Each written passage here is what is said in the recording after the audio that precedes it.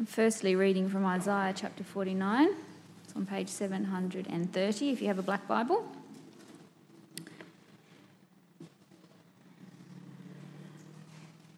Starting at verse 1. Listen to me, you islands. Hear this, you distant nations.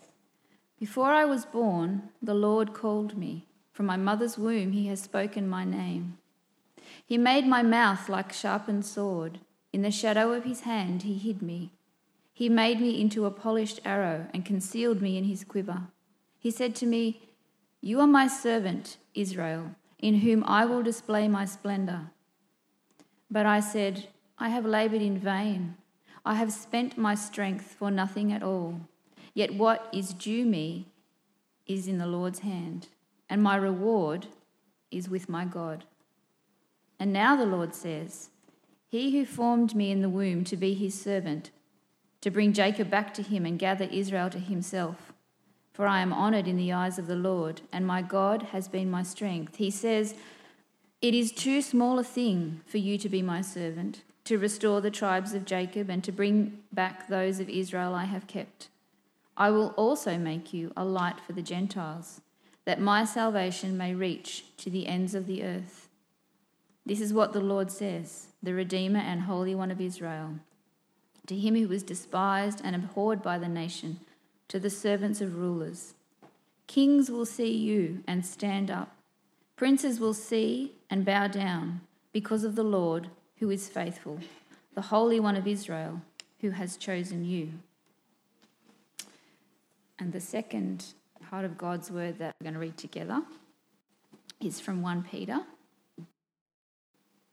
1 Peter 2:13.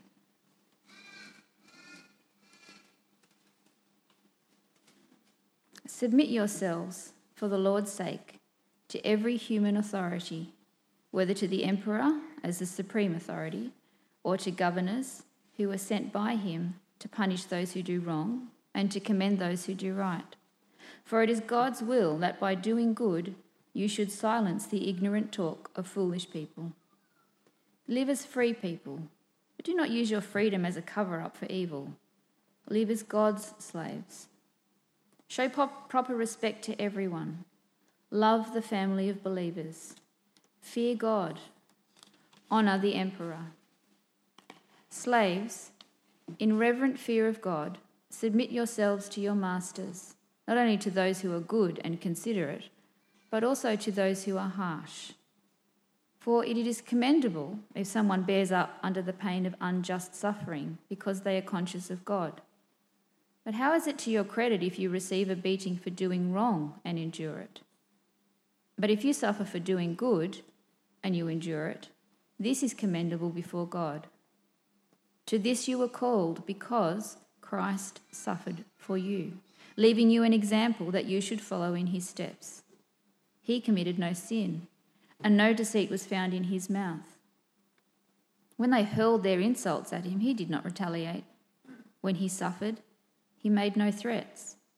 Instead, he entrusted himself to him who judges justly. He himself bore our sins in his body on the cross, so that we might die to sins and live for righteousness.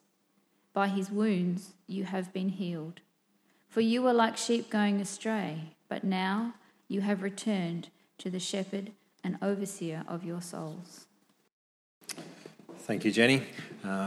You might like to turn back to Isaiah 49. I won't be preaching systematically through those passages, but I will make reference to them as we continue our fourth topical sermon looking at our gospel growth strategy.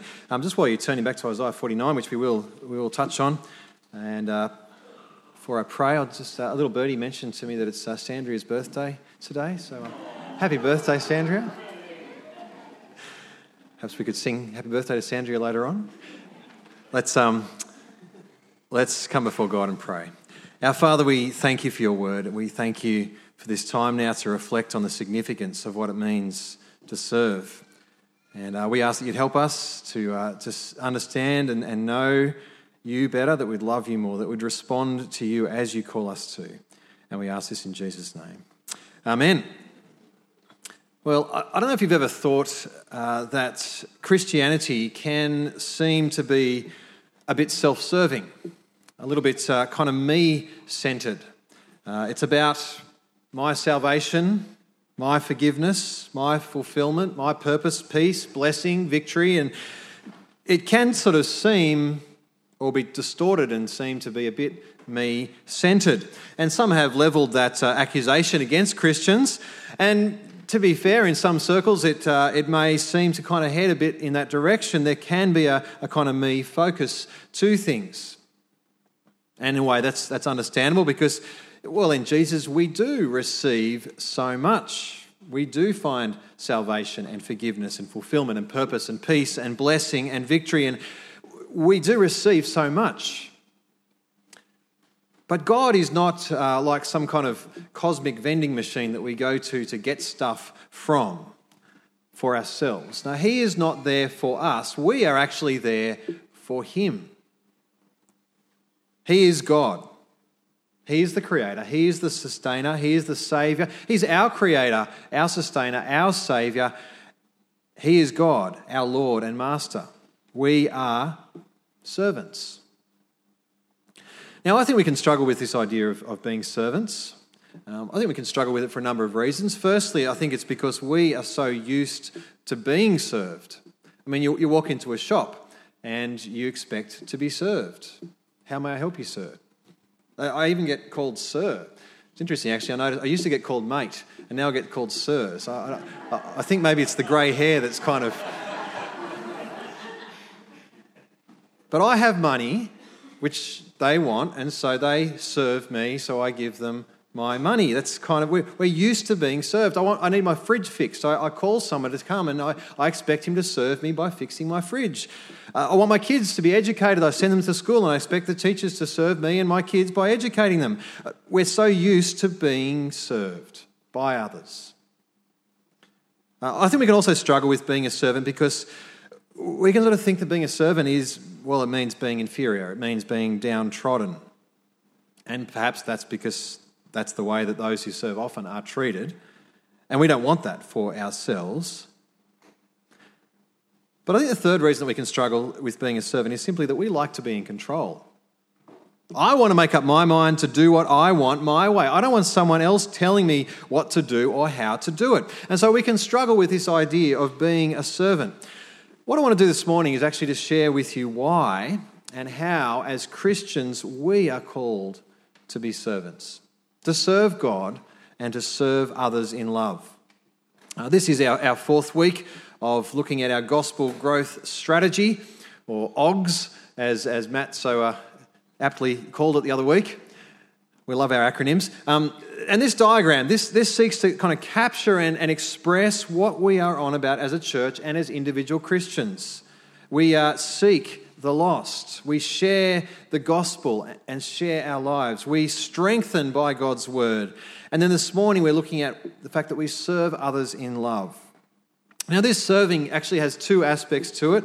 I've said previously that serve is kind of the engine room of each of these. And actually, as we serve God, that flows out into each of these four areas. So it's kind of, I'm looking at serving God and serving others. There's two aspects to it.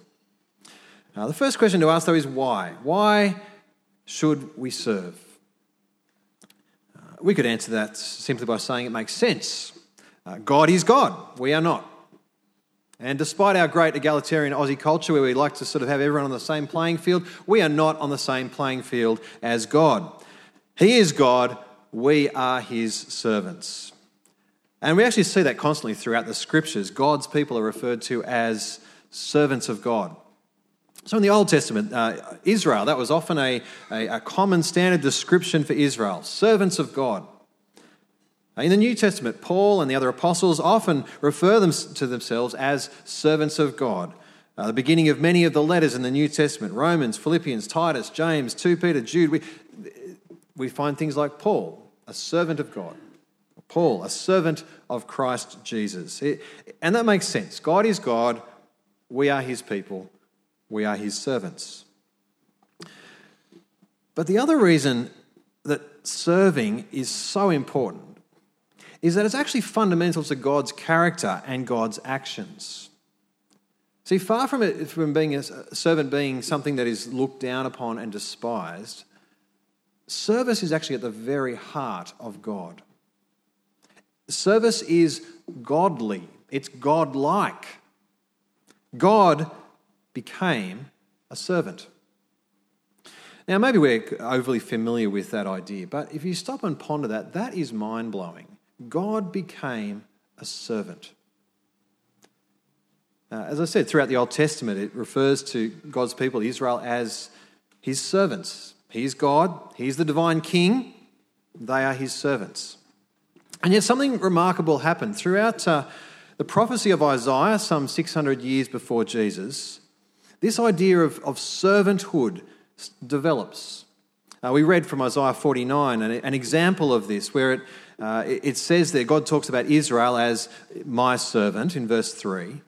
And yet he also speaks about someone else whom he calls my servant. This servant will suffer and will restore the tribes of Jacob, verse 6 says, and bring back those of Israel I have kept. And so God says that from within his faithful servant Israel, God is going to bring forth one true faithful servant who will, verse 6 says, be a light for the Gentiles and bring his salvation to the ends of the earth. And the way he says he'll do this is through service and suffering. And so a few chapters over, in chapter 53, he speaks of this one who will be despised and rejected, who will, 53 verse 4, take up the pain and suffering of God's people, who will, verse 5, be pierced for their transgressions, crushed for their iniquities, who will bring back the lost, wandering sheep of God's people. Now, if you're familiar with Isaiah at all, you'd probably have read Isaiah 53, or if not, if you're familiar with Colin Buchanan, you'd know that the Lord has laid on him the iniquity of us all, singing Isaiah 53:6. That the barbars and the are actually not in the Bible, but you'll know that this is, Isaiah's looking forward to Jesus. This is the servant who is going to come and will rescue God's people. Jesus is the one who is the true suffering servant. And so Philippians 2, Jesus, who being in very nature God, did not consider equality with God something to be used to his own advantage. Rather, he made himself nothing by taking the very nature of a servant. The word there is slave. God became a slave. He took on human flesh as the man Jesus and was humbled, obedient to death, even death on an obscene, abhorrent, brutal Roman cross. God became a slave. God knows what it is to serve. And here's what motivates us to serve. Jesus calls us to follow him, to serve as he serves. In Mark chapter 10, you might be familiar with the incident where James and John come to Jesus and they say, can you do for us whatever we ask? Which is always a dangerous kind of question to answer and say yes to. Can you do whatever we ask? What they ask is for top seats in Jesus' kingdom, one on the right, one on the left. They want positions of power.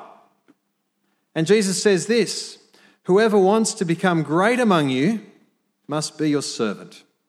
Whoever wants to be first must be slave of all. For even the Son of Man did not come to be served, but to serve, and to give his life as a ransom for many. Jesus says, if you want to become great, become a servant.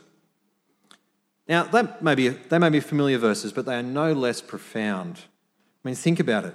Jesus didn't come to be served, but to serve. I mean, it would have been right and fitting for Jesus to be served. He is God the Son. He is the Son of God, the Son of Man. It's the reference to Daniel 7, this one who comes with all power and authority, and all the people and nations bow down and worship him. The Son of Man could well have come to be served, but he didn't. He came to serve, to the point of giving his life for you, for me. And what that means is that if we know and accept his service of us, if we're saved by him, called to belong to him, to follow him, then we must deny ourselves, take up our cross, and follow him in the way of sacrificial service. We are called to serve. So that's why we serve. But who are we to serve? Well, firstly, we're to serve God. What does that mean? Fundamentally, it means changing bosses or a change of government in our life. It's to switch from following and serving ourselves and what we desire to following and serving God and what he desires. Now, by nature, all of us are slaves. We're all slaves to one thing or another. Jesus said that to the religious folk of his day. He told them in John 8:31, he said, "If you hold to my teaching, you are really my disciples, then you'll know the truth, and the truth will set you free." I answered him, "We are Abraham's descendants and have never been slaves of anyone. How can you say that we shall be set free?" Jesus replied, "Very truly I tell you, everyone who sins is a slave to sin." By nature, we are all slaves to sin. We're servants of sin. I mean, think about it. Who has decided to never sin and then carried that through perfectly? No one. Well, Jesus. Okay. Some of you would know, would have heard me share the story of the man who once visited the church and he was speaking with the minister and he objected to the minister at this idea that we're slaves to sin. And so the minister said, "Well, look, just pick one sin, let's say lying, and just go for 1 week without telling a lie." Fair enough? That's straightforward enough, isn't it? So the man goes away and he comes back a week later and the minister says, "Oh, how'd you go?" He says, "It's not fair." He says, "What do you mean it's not fair? It's just one sin, to go one sin without telling a lie for a week? It's not fair." "Why is it not fair?" "I'm a real estate agent." It's part of the job. Any real estate agents here this morning? We could pick on the real estate. We could pick on the politicians as part of their job too, apparently. But actually, we could pick on us all because we all, by nature, are slaves to sin.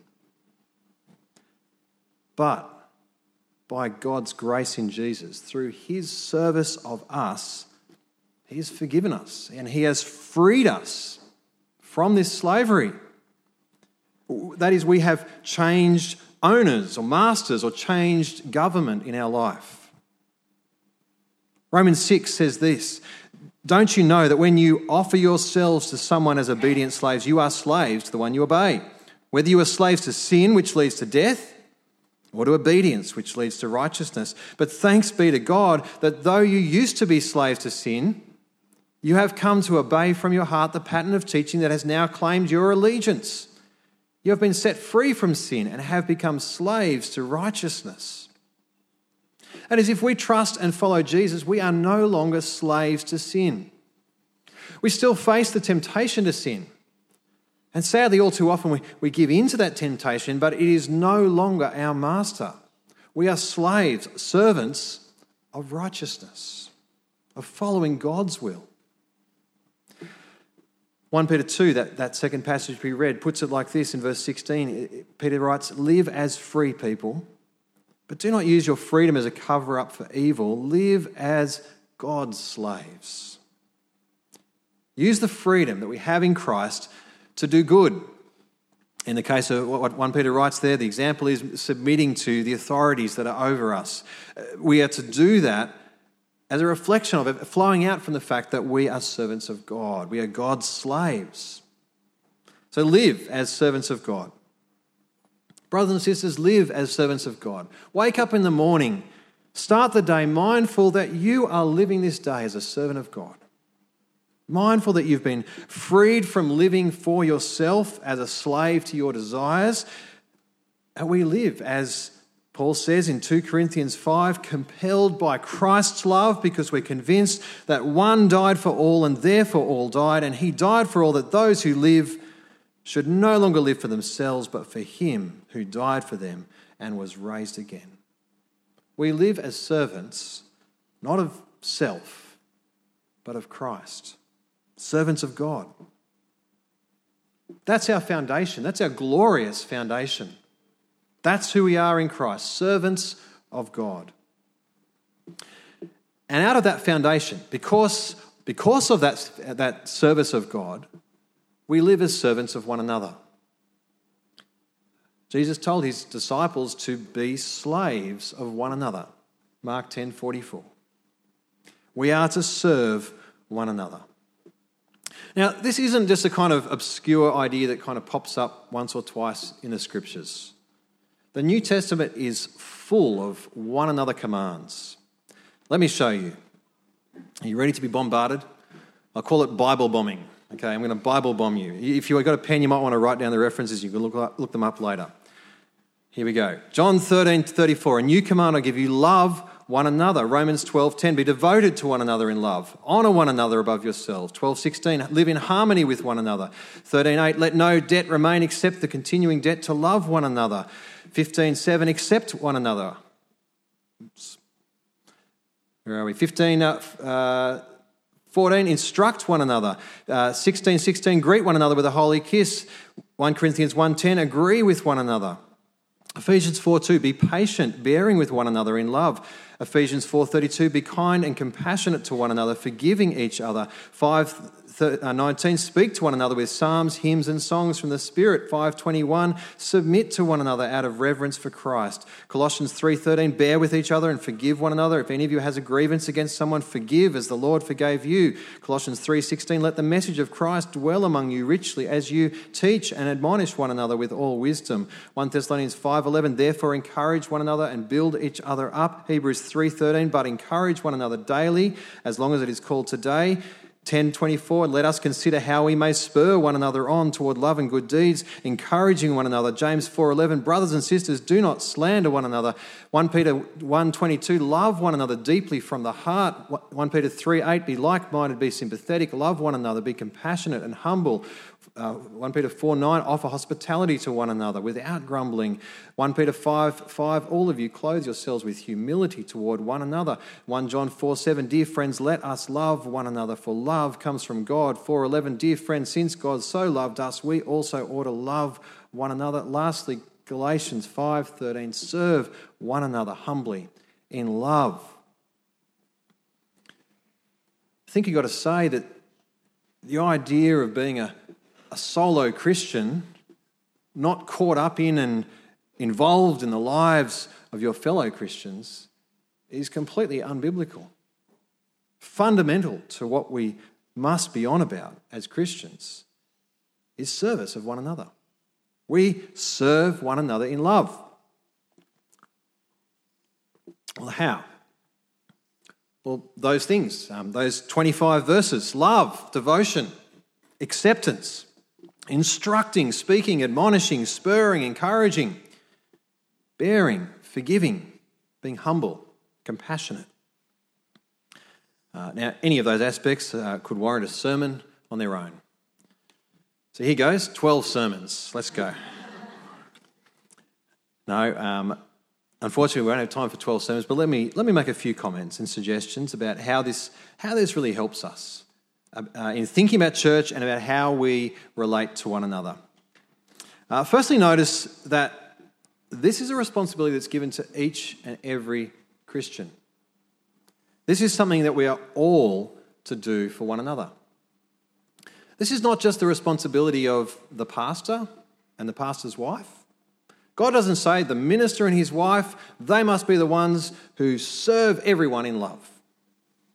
It's not just the responsibility of the staff of the church or the growth group leaders. This is the responsibility of everyone. We're all to serve one another in love. That's given to all Christians. And that is a very good thing.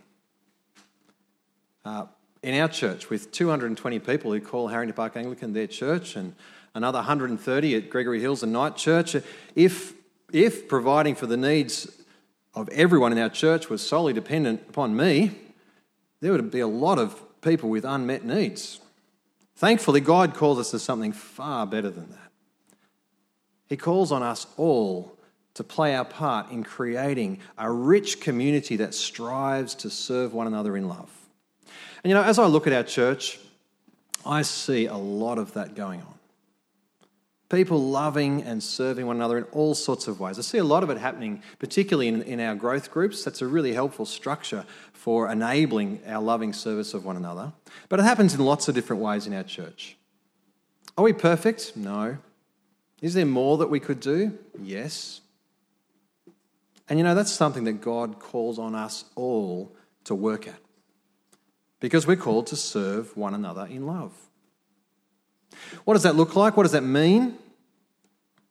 Well, it means, as those Bible verses say, being devoted to one another, loving one another, praying for someone who's going through a tough time. I don't know if you know, but Steve Wood had a knee replacement a week or so ago. He's facing a tough time at the moment as he recovers from that. You may not know Steve. Some of you will, some of you won't. But you may know other people in our church who are going through a tough time, who could do with your love and prayer and support. Maybe it means following up on someone, sending them a text or making a phone call to find out how that thing went that you prayed about at growth group last week.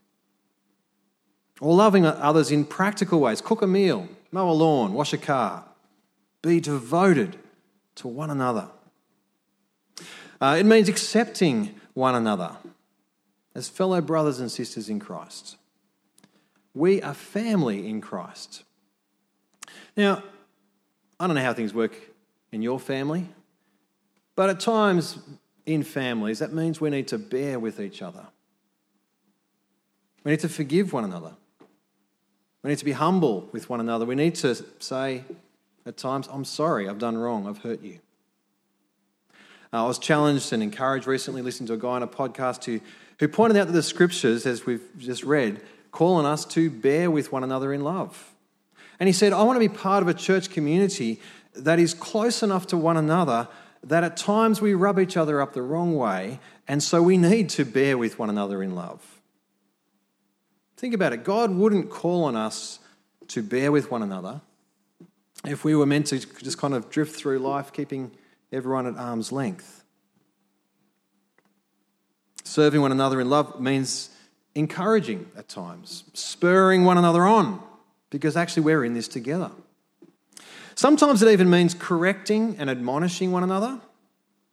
That's hard, and we need to do that humbly and gently. We need to recognise that we may not see the whole picture. We may not be seeing things straight. There may be a whole other factor that we haven't even considered. So we need to do it humbly. But it does mean at times a part of serving one another will be to engage, to admonish, to correct as we engage and help and strengthen. The Christian life is a life of service. Service of God, service of others. And for all of us, that starts with the Copernican revolution. You heard of Nicholas Copernicus from the 16th century? He was an astronomer, amongst other things, and he put forward the what was then crazy idea that the sun and the stars and the planets weren't actually all revolving around the Earth, but actually the Earth and the planets were revolving around the sun. That was a radical mind shift. That's the mind shift that we all need. That is, we are not the centre of the universe, with God and others revolving around us. God is at the centre, and we revolve around him. We don't live to be served by God and by others. We live to serve God and others in love. Now I'm going to stop there, but I want to ask you to think through where the rubber hits the road for you. What is it for you that you need to think through, that you need to put into practice? How does knowing Christ's sacrificial love for you, how does being a servant of God flow through into how you live your life? In particular, into how you serve others in love. At home, at work, amongst your church, your friends, your family. Why don't you take a moment to think, to reflect, perhaps to pray? How can you put this into practice? How can you serve others in love? Just give you a moment, then I'll lead us in prayer.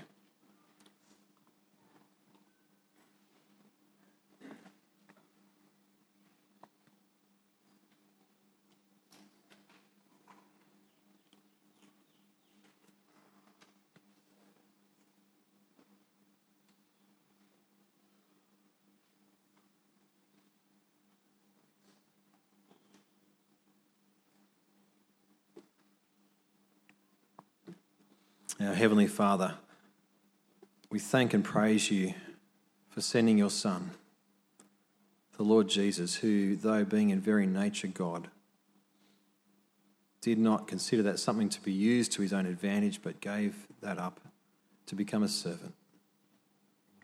Lord Jesus, we thank you for serving us, for bringing us the forgiveness of our sin, for bringing about that change of government from being slaves to sin to being your servants.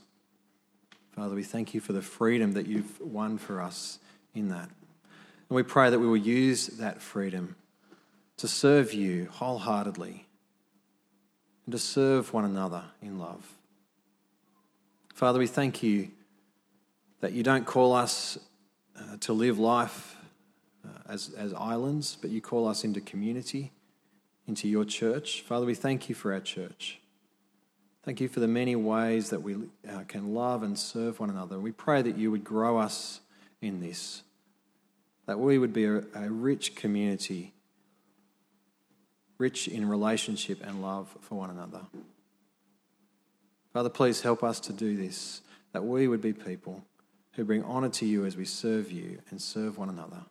And we ask in Jesus' name. Amen.